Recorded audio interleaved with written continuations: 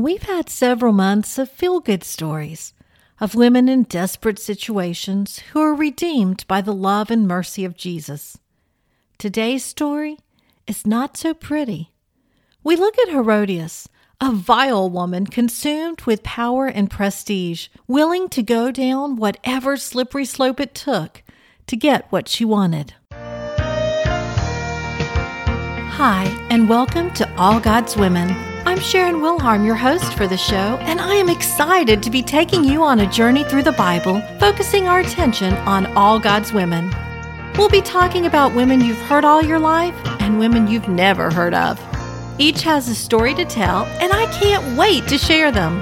Together, we'll discover life lessons we can take away from each of these ancient women and apply them to our modern-day lives. Join us each week for the latest episode of All God's Women.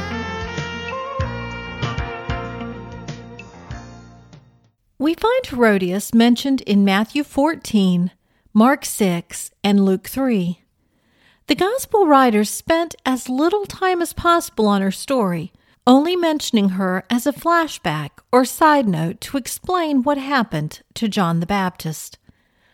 So who was Herodias? She was the granddaughter of Herod the Great. He was the Herod who had all the baby boys killed when he heard from the wise men that a king had been born in Bethlehem. As he aged, he grew more crazed and murdered his wife and 3 of his sons. This was the family she was born into. Herodias married Herod's son Philip, her uncle. They had a daughter named Salome. One day, Philip's half-brother, Herod Antipas, came up for a visit. Antipas and Herodias fell in lust with each other, ended up divorcing their spouses and marrying each other. John the Baptist called out Herod Antipas, saying that his marriage to Herodias was unlawful. This angered Antipas, but he didn't do anything about it because he feared the multitude. Not to mention, he considered John a just man, and he enjoyed hearing what he had to say. Nevertheless, he did put John in prison. Herodias, on the other hand, was not a fan of John. She bided her time until she could see John put to death.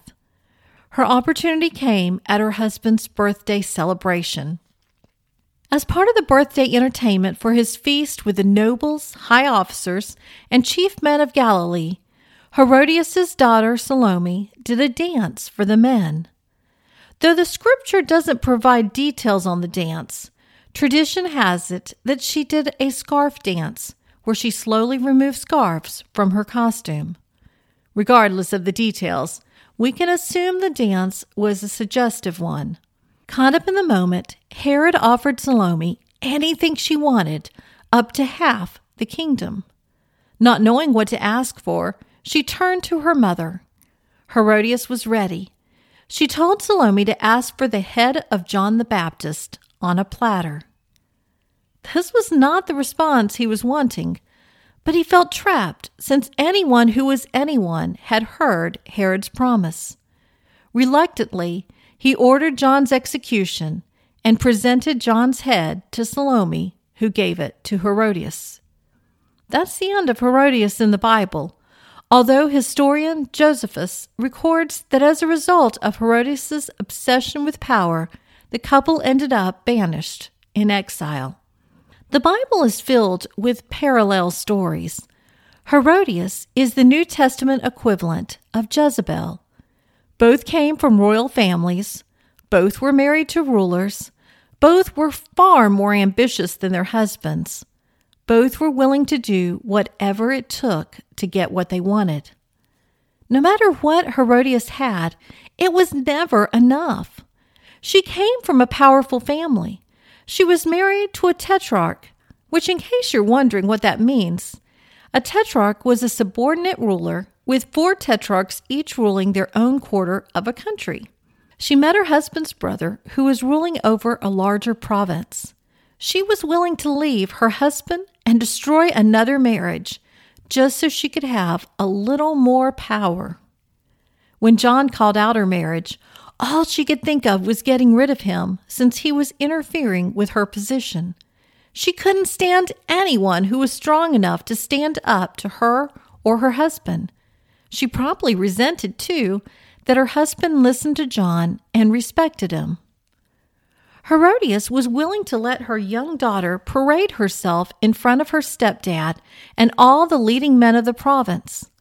At a time when a mother should be watching out for her daughter and protecting her, she flaunted her daughter's sensuality.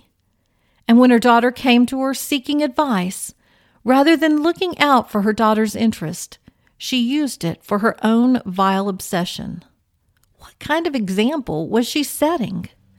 I surely hope this is not a story that resonates with you. And yet, if we're honest with ourselves, we may find a bit of Herodias within ourselves.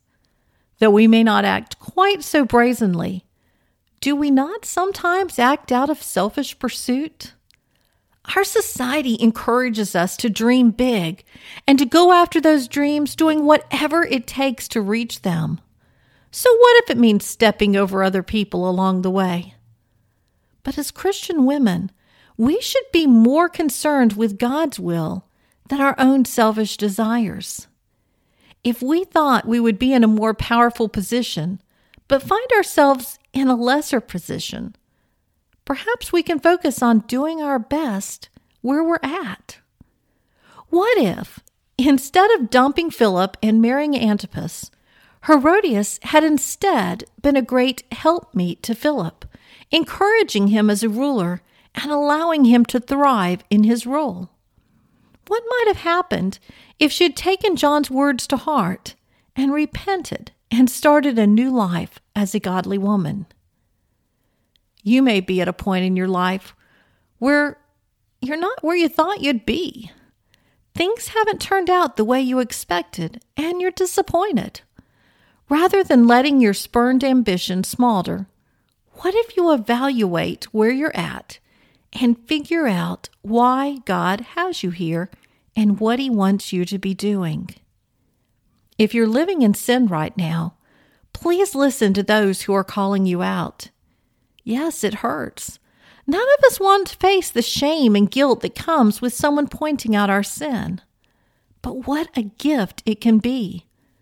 We may be so caught up in our life of sin that we've lost track of where we're supposed to be. What a blessing it is when God sends someone our way to get us back on track to the better life that He has in store for us. It's never too late to do the right thing.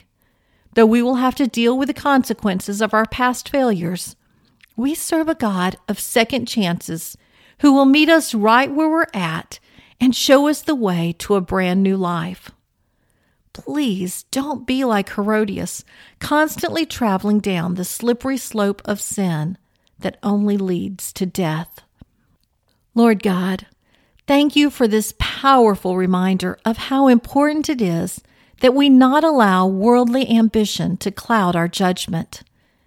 Thank You for John the Baptist and others who were not afraid to speak the truth regardless of the consequences.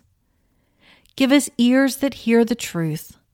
Open our hearts so that we will always be receptive to Your word rather than the lies that the world tries to spread. Forgive us those times we get caught up in sin. Help us to find our way out of sin's trappings. Deliver us into a new life. Fill us with Your overwhelming mercy and grace. We love You. In Christ's name we pray. Amen. That concludes this week's episode of All God's Women. Tune in next week when we look at a Syro-Phoenician mom who begged for the healing of her daughter. If you listen to All God's Women on your favorite podcast platform, did you know that you can go to the All God's Women website and find the Bible study to go with each week's episode?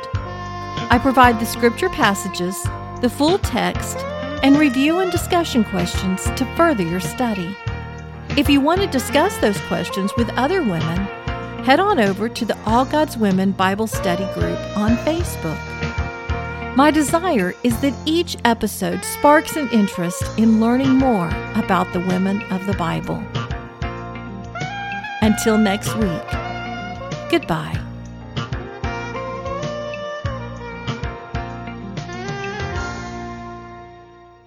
If you enjoy listening to All God's Women podcast and radio show, you're going to love my brand new Women of Prayer Bible study.